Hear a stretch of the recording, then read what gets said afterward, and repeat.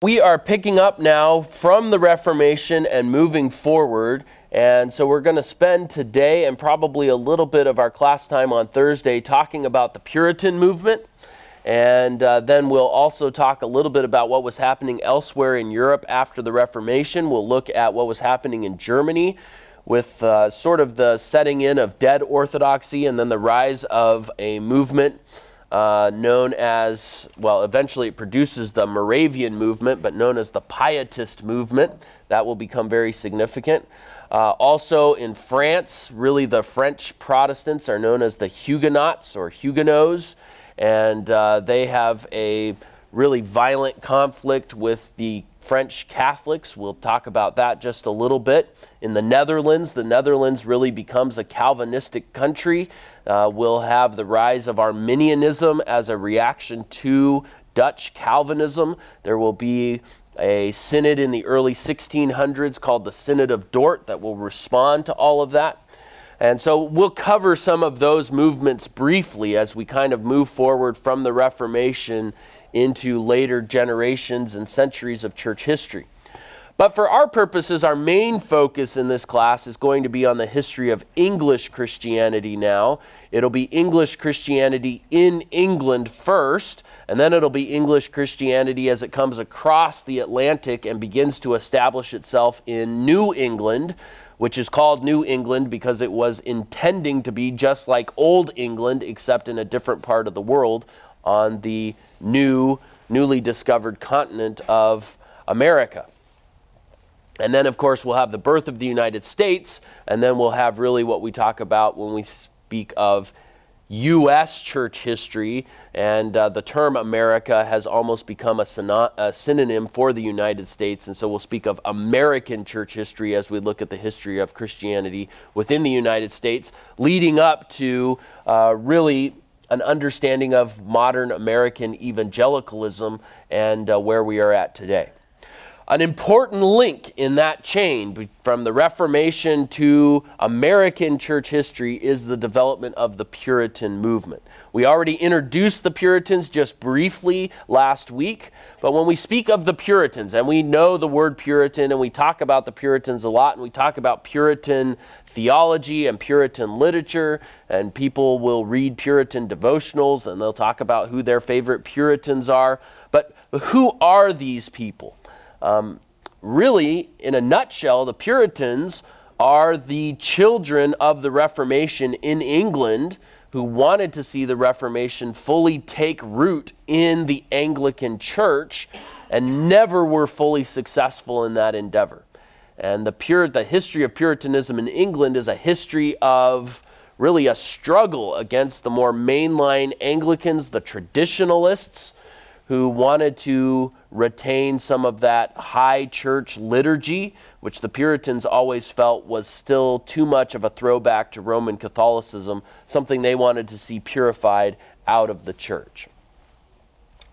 Because there are so many Puritans, and because we know many of them well, we're going to only look at a few of them, but you can see even from this slide up here that I've just pictured, I don't know, I guess I have 10 Puritan portraits there, and that would only be a small sampling of the hundreds of Christian leaders in England, conservative Christian leaders, who make up and constitute this Puritan movement. In some ways, the Puritan movement is almost like the conservative evangelical movement of the late 16th century, the 17th century, even into the early 18th century, though Puritanism really declines by the end of the 1600s, and then it is reborn almost in the evangelical revival of the 1700s. So let's talk a little bit about the Puritans. I've got a timeline here to kind of provide a framework for our discussion. If it starts with the Reformation and the 95 Theses of Martin Luther, and then 1519 Zwingli coming to Zurich, and we have Calvin coming to Geneva in 1536, and just 2 years before that, the Act of Supremacy of 1534, where Henry VIII is declared the supreme head of the Church of England. We have in just these 4 points on our timeline the birth of Lutheranism, the birth of the Reformed movement, the consolidation of that Reformed theology under Calvin and his institutes, and then, of course, the birth of Anglicanism, the major denominations, if we can call them that, of the Protestant movement now out of the Reformation. And as we move forward, we'll start to see that how these things affect English church history in particular. 1547, we have Edward, the boy king, becoming the King of England. 1553, his half-sister Mary, and many of those English Protestants flee. 300 English Protestant leaders are put to death because they are captured in England, but many others flee. They are then further influenced by people like John Calvin in Geneva, by Martin Bucer in Strasbourg, and other Protestant cities of refuge in mainland Europe. They become fully convinced of the Reformed approach to theology and to ecclesiology. And so after Mary dies and Elizabeth comes to the throne in 1558, you have all of these English refugees returning, and they come with Reformed conviction. And so they want to see really the church in England fully reformed. That's never going to happen for them the way that they would hope that it will. Because even under Elizabeth, we have sort of this middle way, this, I suppose we could call it a via media, this middle way of Anglicanism, where we're going to have an Episcopal form of church government, Episcopalian form of church government, Episcopal coming from the word bishop. And what we mean by that is we're going to have a system of bishops and archbishops, kind of replacing the cardinal system of the Roman Catholic Church. And instead of a pope, we are now going to have a king or a queen who is going to be the head of the Church of England. Then along with that, we're going to have sort of a traditionalist high church liturgy, one that seems to some to still be a throwback to Catholicism. It's going to be directed by the Book of Common Prayer, and that book is going to provide a very specific paradigm for how church is to be done in an Anglican church week after week, Sunday after Sunday. What portions of Scripture are read, what hymns are sung, what prayers are said in public. And then it will have a Reformed theology, or a Reformed soteriology in particular. So when the Anglican Church begins, it is Calvinistic in its theology, it is high church in its liturgy, and it is Episcopalian in its church government. And so for the Puritans, they like the Reformed soteriology. They don't like the high church liturgy. They feel it's too Catholic, and they certainly don't like the fact that there would be a king or a queen declaring themselves to be the supreme head or the supreme governor, in the case of Elizabeth, of the Church of England. And so the Puritans begin to react against certain elements in the Anglican system which they want to see purified. They don't actually give themselves the name Puritan. It is their more moderate or traditionalist Anglican opponents who give them the name Puritan. But these are people who want to see the Church of England purified, and eventually they take that name on for themselves. And so this group of people, the conservative Christians in England, become known as the Puritans. John Knox goes back in the 1560s to Scotland, and we start to have Scottish reforms there. In fact, really in Scotland, you have a much more aggressive Reformation than takes place in England. And so from 1559 all the way through to 1688, for 150 years now after the Reformation, the Puritans seek to purify the Church of England from elements they still consider to be too much of a throwback to Roman Catholic traditionalism. And it will be a continual struggle, and we'll spend the rest of our class today talking about certain elements and developments within that 150-year period of time. Elizabeth dies around 1602, 1603, and James I, he's really James VI of Scotland, he is made James I of England because there is no longer an heir, So Henry VIII, he tried really hard to have an heir to perpetuate his line. He ends up having 3 children who reign, but after his 3rd child, Elizabeth, dies, his line comes to an end. So the Tudor line ends and the Stuart line begins in England. So James Stuart of Scotland, who's a cousin of the Tudors in England, he becomes King James I of England in 1603. We'll talk more about his influence on the Puritans. King James is, of course, the one who commissions an authorized version of the Bible, a new translation of the Bible in English. It was not the first authorized version. It was actually the 3rd authorized version. But in any case, it's the most famous of all English Bible translations, the King James Version of the Bible. We'll talk more about that when we get there. His son becomes king in 1625, Charles. And Charles actually is very anti-Puritan. We'll talk more about that when we get to those slides. As a result, in the 1630s, we have tens of thousands of Puritans who leave England and they travel west to New England and they establish the Massachusetts Bay Colony. And their goal is to really set up a theocracy in the New World where Puritanism will thrive, and this becomes the religious foundation for the United States of America, really. And of course, there are other parts to that puzzle, and we'll talk about that when we get there. But why do the Puritans come? They come because of religious persecution in England. Those who stay eventually can't take it anymore, and they revolt, and there is an English Civil War. And then for a period of 10 years, well, I guess that gap in there between after the English Civil War and before the next thing on the list, for 10 years we have Puritans reigning in England under Oliver Cromwell, and we'll talk about that, a period known as the period of Puritan ascendancy, or also known as the name's escaping me at the moment, the Commonwealth. There we go. Thank you. And then in 1660, Charles II, who was exiled after his father was killed, he comes back and he makes life very, very difficult for the Puritans again. And so then we have another time where Puritans are ousted in England. They become known as nonconformists, and we'll talk about that when we get there. And then finally in 1685, James II becomes king. Shortly after his reign, we have the glorious or bloodless revolution of 1688, where William and Mary come to the throne, and then there is finally peace for the Puritans. But by that point in time, Puritanism had been dwindling for so long that it largely goes into extinction in the late 1600s, early 1700s.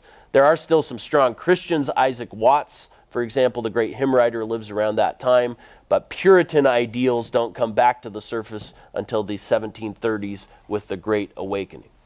Okay, so that's kind of a real broad overview of a 200-year period of time as we move forward from the Reformation now into the Puritan era. About 150 years, really, of English church history. The Puritan era in America lasts really all the way from the founding of New England up until the, I would say up until the War for Independence and the establishment of the United States of America, and then we start to speak of church history in terms of awakenings. We had the Great Awakening earlier in the 1740s, and then we'll have the Second Great Awakening in the early 1800s. Okay, so I'm trying to give you a little bit of a big picture. I know it's a lot of information. We're going to fill in the gaps now over the next few class periods for the next couple weeks. All right, so let's talk a little bit about these Puritans. Where did the Puritans start? Well, the Puritans really start after the English Reformation was getting underway under Edward VI, and then he died after only 6 years, and so we have Mary come to the throne, and her persecution is so severe that many of those English Protestants, conservative Protestants, those English Protestants flee, they go to mainland Europe, and it is there in places like Geneva and Strasbourg and other, Zurich, where they are influenced, Frankfurt, influenced for the gospel, influenced by Reformed theology, and after Mary dies, they come back and they are ready to see the church in England fully reformed in the same way that those cities in mainland Europe had been fully reformed. The name itself comes from the early 1560s during the beginning of Elizabeth's reign, because they're Anglicans, but they are a segment within Anglicanism that wants to see the church purified. Now, there will be some of these Puritans who are so radical that they actually break with Anglicanism, and they become known as dissenters. After the English Civil War, they'll be known as nonconformists, but at this point in church history, they're known as dissenters. And even under Elizabeth's reign, there will be an act passed by Parliament called the Act Against the Puritans. But it's not against all Puritans, it's only against the dissenting Puritans, the separatists. Because there's an act of conformity that says everybody has to go to an Anglican church every week. So if you don't go to an Anglican church, if you go to a separatist dissenting church, it's actually illegal. And Elizabeth doesn't enforce it too strictly, but James I will enforce it very strictly. And as a result, we'll have those dissenters leave England. They'll go to the Netherlands for a short period of time in the early 1600s. In the Netherlands, they'll be fearful that their children are going to grow up and be Dutch rather than English. And so they'll leave the Netherlands and they'll board a ship called the Mayflower and they'll sail across. And in 1620, those dissenters will establish the Plymouth Bay Colony. 10 years later, the Massachusetts Bay Colony will be established. And I think it's about 50 years after that, that all of both Plymouth and Massachusetts Bay will join together under the Commonwealth of Massachusetts. So anyway, I'm mentioning these things because I'm hoping they're starting to connect with some things you learned in your American history classes. Those of you who went to school here in the States, you know about the Mayflower and you know about the Pilgrims. Of course, in public school, they never tell you why the Pilgrims left. Maybe they'll say it was religious persecution, but the Pilgrims came because they wanted to see the church purified in England, and they were so committed to that idea that they left Anglicanism. And as a result, they were persecuted. They fled to the Netherlands, and then from the Netherlands to the New World. After James dies, Charles persecutes all Puritans, and as a result, tens of thousands of them come across and establish Massachusetts Bay. Okay, so this is where church history starts to intersect with American history. And again, it's part of that transition as we move from Europe over to America. They were convinced that the English Reformation was still incomplete and that certain Catholic practices were still tolerated within the Anglican system, and that's why they didn't like the Book of Common Prayer. By the way, the Book of Common Prayer was updated and changed from the original Book of Common Prayer that Thomas Cranmer had put together.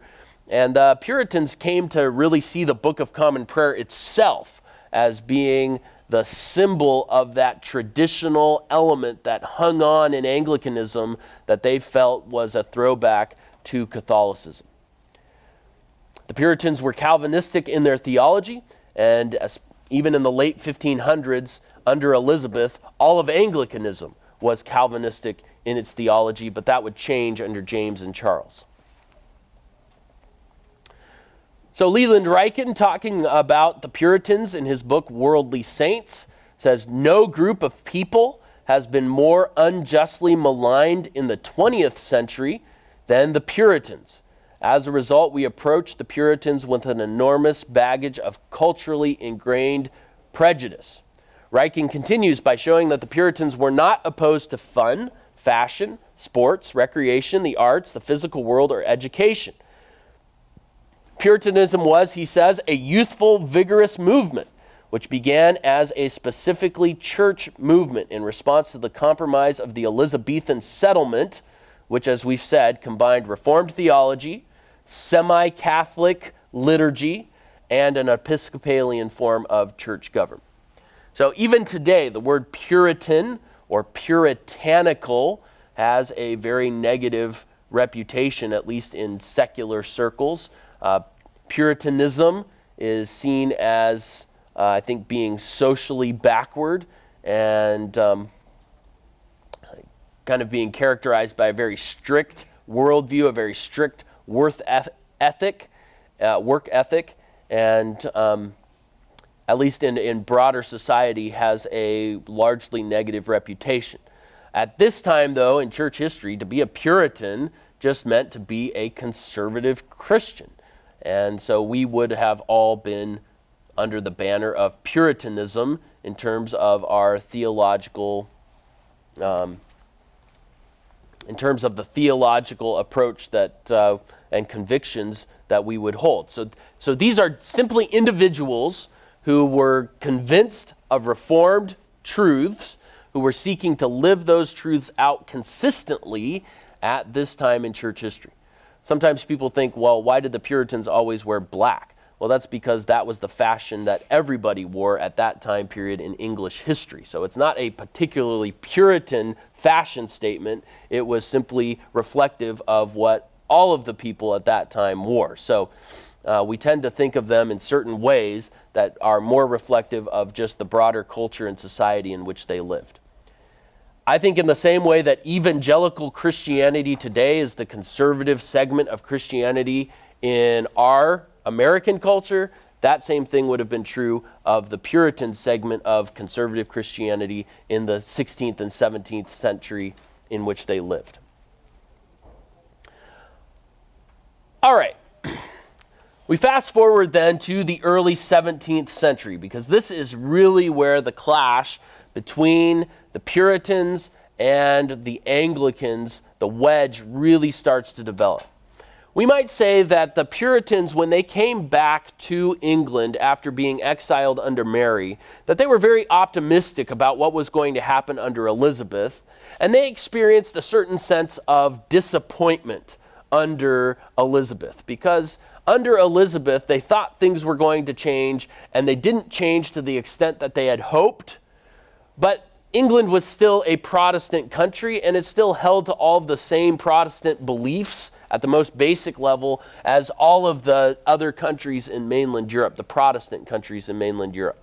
So there's a sense of disappointment, but there's still a sense of optimism under Elizabeth. When Elizabeth dies and James comes to the throne, the Puritans believe that this is the opportunity to really start to see reform take place in the Church of England in the way that they had hoped to see those reforms take place. But if they were disappointed under Elizabeth, they are going to be disillusioned under James. And under James's son Charles, it's going to reach the point of despair. Okay, so we go from disappointment to disillusionment to despair. They think things are going to get better, but things only get continually worse. The reason that they thought that things were going to get so much better under King James was because James was already the king in Scotland. He was James the VI of Scotland, and Scotland at this time was a Presbyterian nation, because it had been influenced by the reforms of John Knox. So Knox had gone and really reformed the church in Scotland, such that the Church of Scotland was Presbyterian. And here we have James, the king of this Presbyterian country. If anyone could appreciate the need to make further reforms in the Anglican Church of England, surely it was this Presbyterian King James of Scotland. And here it says James the VII. That's actually a typo in the PowerPoint. It is James the VI of Scotland. When James the VI of Scotland became James the I of England, there were 1,000. And think about this. This is pretty amazing. Even if this had happened in America in our own day, it would be pretty amazing. There were 1,000 Anglican Puritan pastors. Remember, most of the Puritans have stayed within the Anglican system. We have 1,000 conservative Anglican pastors who sign a petition asking James to please continue to make reforms in the Church of England. It's known as the Millenary Petition. It's not because they were premillennial. It has nothing to do with the millennium. It has to do with the fact that there were 1,000 supposedly 1,000 signers of this document. So as the procession is actually traveling from Edinburgh down to London, there is a coalition, I suppose, a delegation of these conservative, Puritan, Anglican pastors who meet the procession and present James with this document. Please make these reforms. And so they wanted to see the church reformed along Puritan lines. Adam Nicholson says this: the Puritan reformists within the Church of England saw the new reign as a chance for a new start. One of their secular leaders, Lewis Pickering, had already buttonholed the king in Edinburgh, and on James's way south, a petition had been presented to him, signed, it was said, by 1,000 ministers, asking for a reformation of the English church, to rid it of the last vestiges of Roman Catholicism, and to bring a conclusion to the long rumbling agony of the English Reformation. Now, perhaps at last, with a Scottish king well versed in the ways of Presbyterianism, there was an opportunity to turn the Church of England into a bona fide Protestant organization, as purified of Roman practices as those on the continent of Europe. So that was the goal, that was the desire of, and again, 1,000 pastors. You know, you think of some of the documents that have been signed recently in American church history, whether good documents or bad documents, nothing has come close to having, I don't think, 1,000 signatories of well-known evangelical pastors. So this is a pretty amazing statement on the part of Puritans at this time period. Unfortunately for them, James is going to completely ignore their petition. He doesn't care about their petition, and he has no desire to change anything about the Church of England. So here we have James, who reigned from 1603 to 1625 in England. His reign in Scotland had started earlier. When King James met with Puritan leaders at the Hampton Court Conference, and that's a conference that you're going to need to remember for the next test, in 1604, so this is 1 year later, he largely sided against them in favor of the more moderate Anglican bishops. However, that conference saw the beginnings of the King James Version of the Bible. In fact, the Puritans, when they met with James at Hampton Court, they asked James if he would be willing to authorize a new version of the English Bible. Maybe this is a good point to just talk a little bit about the history of the English Bible up before and leading to the King James of 1611, which is when it was first published. It was authorized in 1604. If we go all the way back, of course, Wycliffe translated the Bible from the Latin Vulgate. But if we go with Tyndale in the 1620s, Tyndale published 1625, 1626, he published his English New Testament. And it wasn't long after that that a friend of his named John Rogers, even after Tyndale was killed, Tyndale had been working with a guy named Miles Coverdale, and then also with another friend named John Rogers. And through their work, through the work of Coverdale, John Rogers was able to publish the entire Bible called the Matthew's Bible. In 1538, we have the first authorized Bible published. It was authorized, meaning that the King of England said that you could now read the Bible. Up to this point, it had been illegal. In 1538, it's called the Great Bible. Thomas Cranmer was involved in it. It was more or less the work of William Tyndale and the work of Miles Coverdale. And so it largely borrowed from their work. That's 1638. Puritans had never been fully convinced that the Great Bible was the best English translation that there was. And so when they were exiled by Mary and they went to Geneva, there was a group of English scholars in Geneva who worked on a new translation of the Bible called the Geneva Bible, which was published in the late 1550s, early 1560s is when the Geneva Bible was published. And Puritans in England preferred the Geneva Bible to the Great Bible, even though it also was largely based on Tyndale's work. Pretty much all of the English translations that have ever been done have been largely based on Tyndale's work, just going back to how foundational his translation work was. In 1568, because the Geneva Bible was becoming so popular in England, there was a second authorized version of the Bible that was done called the Bishop's Bible. And the Bishop's Bible was worse, far inferior to the Geneva Bible, and it was even worse than the initial authorized Bible of 1538. So nobody in England liked the Bishop's Bible. As a result, the Geneva Bible just kept getting more and more popular. But the Geneva Bible was not authorized. So when you have a state church and you have an authorized Bible, it means everybody in the church has to use the authorized text. So the Bishop's Bible is really, really bad, but it's the text that everybody has to use from 1568 on. The Puritans don't like using it, so in their own private study, they use the Geneva Bible as much as possible. So in 1604, when the Puritans come and meet with James at the Hampton Court Conference, James essentially tells them, I'm not going to do really any of the reforms you want me to do. But James says, like, hey, you know what? I do like the idea of having a new translation of the Bible that's authorized for use in church. The Puritans want that because they hate the Bishop's Bible. James wants that because he doesn't like how popular the Geneva Bible is, because he feels like that's really undermining royal authority. So he wants a new Bible that's going to be his stamp of royal authority on the church. And the Puritans want a new Bible because they just want the Bishop's Bible gone. So in 1604, he authorizes the King James Version of the Bible, which is then published in 1611.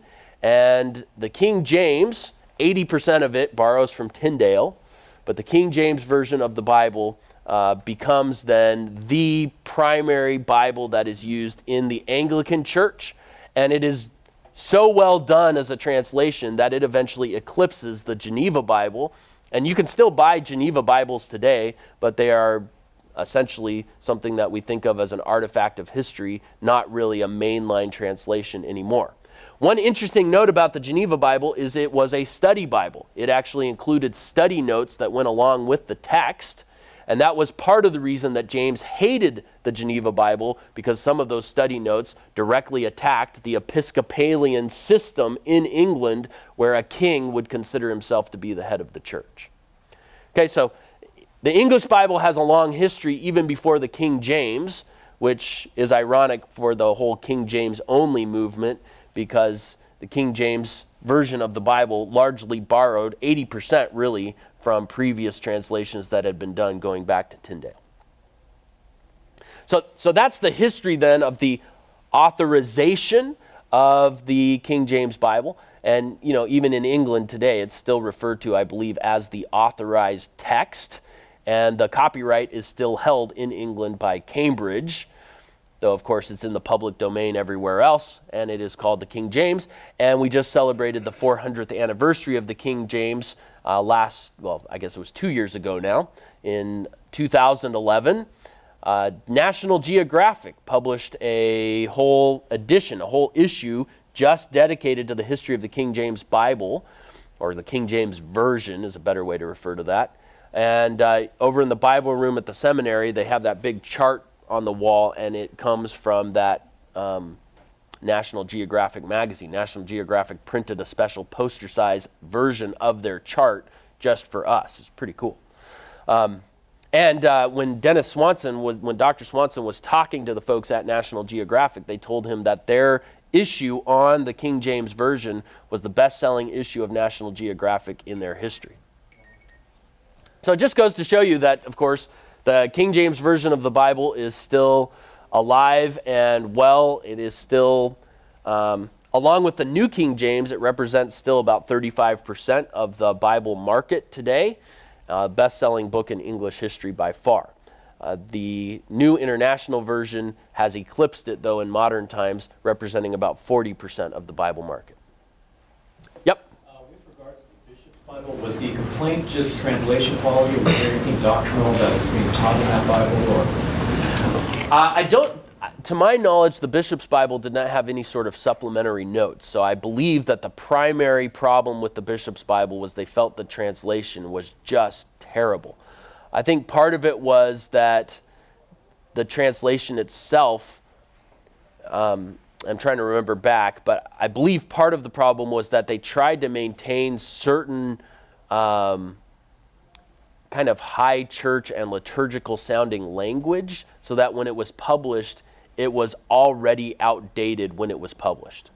Whereas the King James Version of the Bible was very much a contemporary translation. But it was a contemporary translation in the early 1600s when people talked to each other using thous and these and, putting ETH on the end of words. We don't talk that way anymore, of course, which is why there are new updated translations that are necessary in order to make the Bible understandable. The Puritans during this time continued to reject anything that seemed to them to be reminiscent of Catholicism. The Book of Common Prayer was one such object of their criticism. All right, here's a picture then of the Hampton Court Palace. This is the place where this meeting occurred in 1604. So some good news for the Puritans. They were going to get a new translation of the Bible for use in the church. But lots of bad news when the king made it clear that he was not interested in reforming the church in the way that they wanted him to.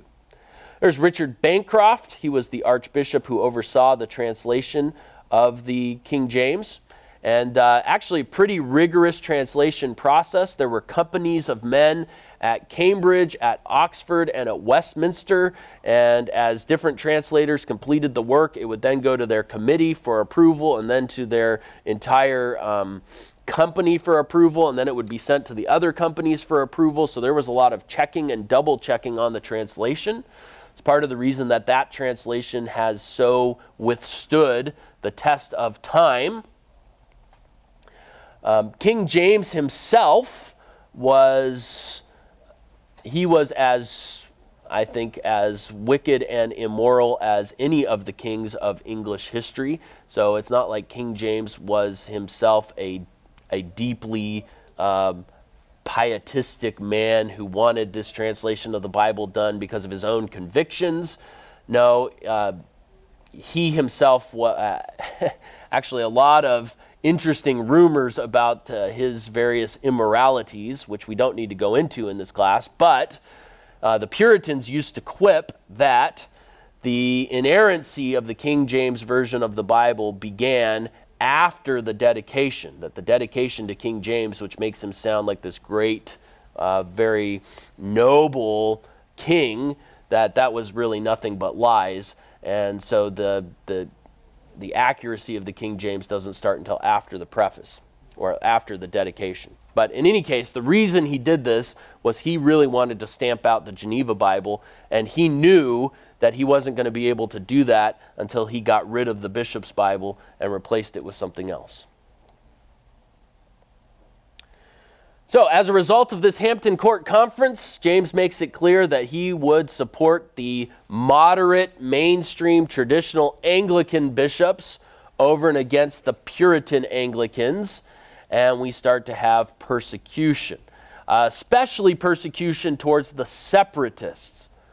So Henry Williams says, persecution now began, which except in the absence of fire and rope was as fierce and as Bloody Marys. Spies wormed their way into conventicles and prayer meetings. Preachers without a license were thrown into prison. 300 rectors and vicars were turned out of their livings. Fines and dungeons were the fate of all who resisted the law. So if you try and implement Puritan reforms, even in your own Anglican church, you are going to be arrested and you are going to face persecution. James dies and his son Charles comes to the throne in 1625. And remember, if Elizabeth was a period of disappointment for the Puritans because they want to make changes and it's just not happening, and then James represents a period of disillusionment because they thought he was going to be the guy and he ends up not being the guy, Charles takes things from bad to worse. This becomes a period of despair now for the Puritans under Charles. I already mentioned that under James, separatists who were persecuted left, went to the Netherlands, and came over to Plymouth. We also have in 1609, this again is under the reign of James, We have one of those separatists, a man named John Smythe, or John Smith, spelled with a Y, who is influenced, because he goes to the Netherlands, influenced by the Anabaptists who are in the Netherlands, and we have the birth of the English Baptist movement. We'll talk more about that as we go on a little bit farther into the class. But in 1625, things are looking really, really grim for the Puritans in England, because Charles I marries a Roman Catholic queen, princess from France, Henrietta Marie, and she obviously dislikes the Puritans because she's Catholic.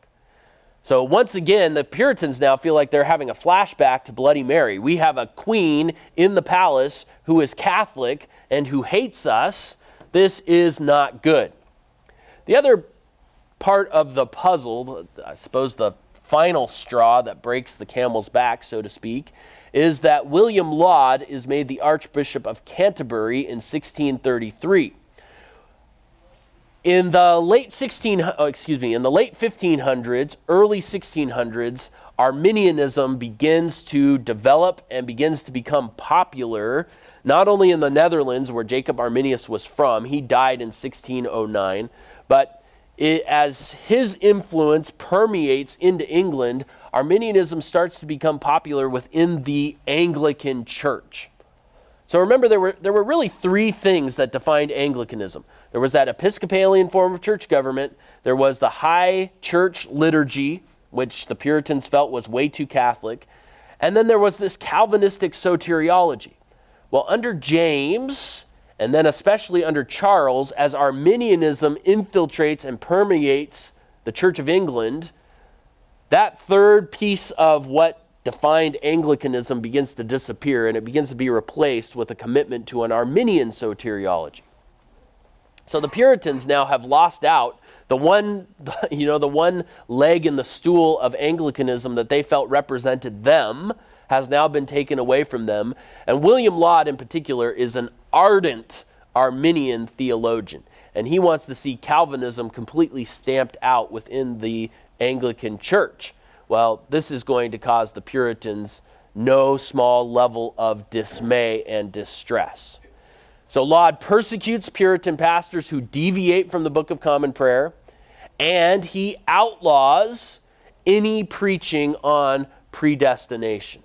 So you tell a Calvinist that he cannot preach on the doctrine of election ever, and that is a recipe for all sorts of controversy within the church. And that is exactly what is happening at this time period in the 1630s. This then is why tens of thousands of Puritans leave under Charles and they flee to New England. Hutton says this: within a week of James's death, Charles singled out William Laud for special favor by bidding him to preach at the opening of Parliament. 4 days later, he drew up for Buckingham to give to the king a list of prominent ecclesiastics marked with the letters O and P. O stood for Orthodox, P stood for Puritan. So O in the sense of the mainstream traditionalist Anglican, P in the sense of the reforming Puritan Anglicans.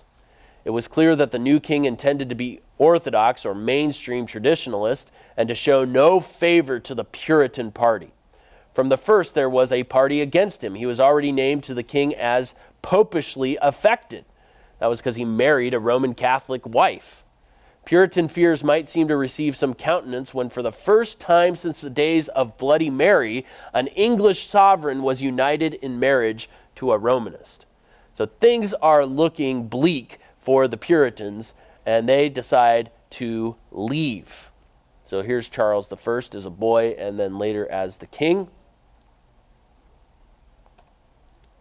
And there is his Roman Catholic wife, Henrietta Maria. There's William Laud, the archbishop who outlaws any teaching on predestination and prosecutes any Puritan who deviates from the Book of Common Prayer. Remember, that's the standardized liturgy for church every Sunday. If you feel like that's way too Catholic and you want your church to be more reformed in its church services, you're going to deviate from that liturgy. If you do that, you're going to find yourself in serious trouble. All right, we'll pick up with the English Civil War later, but the Great Migration, as it's called, then takes place in the 1630s because these Puritans, tens of thousands of them, say, we got to leave and get out of here. And so they go not to establish, religious tolerance in New England. They go rather to establish the Puritan Church in New England.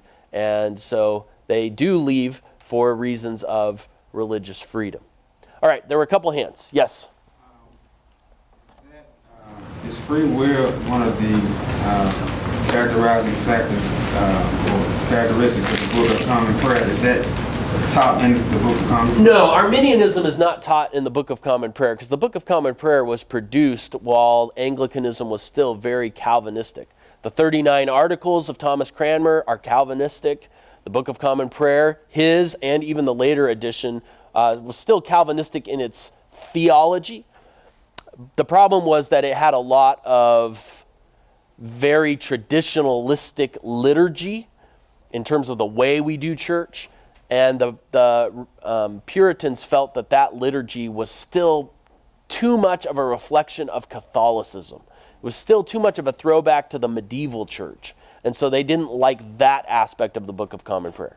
But the Book of Common Prayer, because it's primarily just a liturgical formula for how to do church, you could make it work with an Arminian theology as well, which is what William Laud and others were attempting to do in the 1630s and 40s. Yep, one more question, then we'll be done.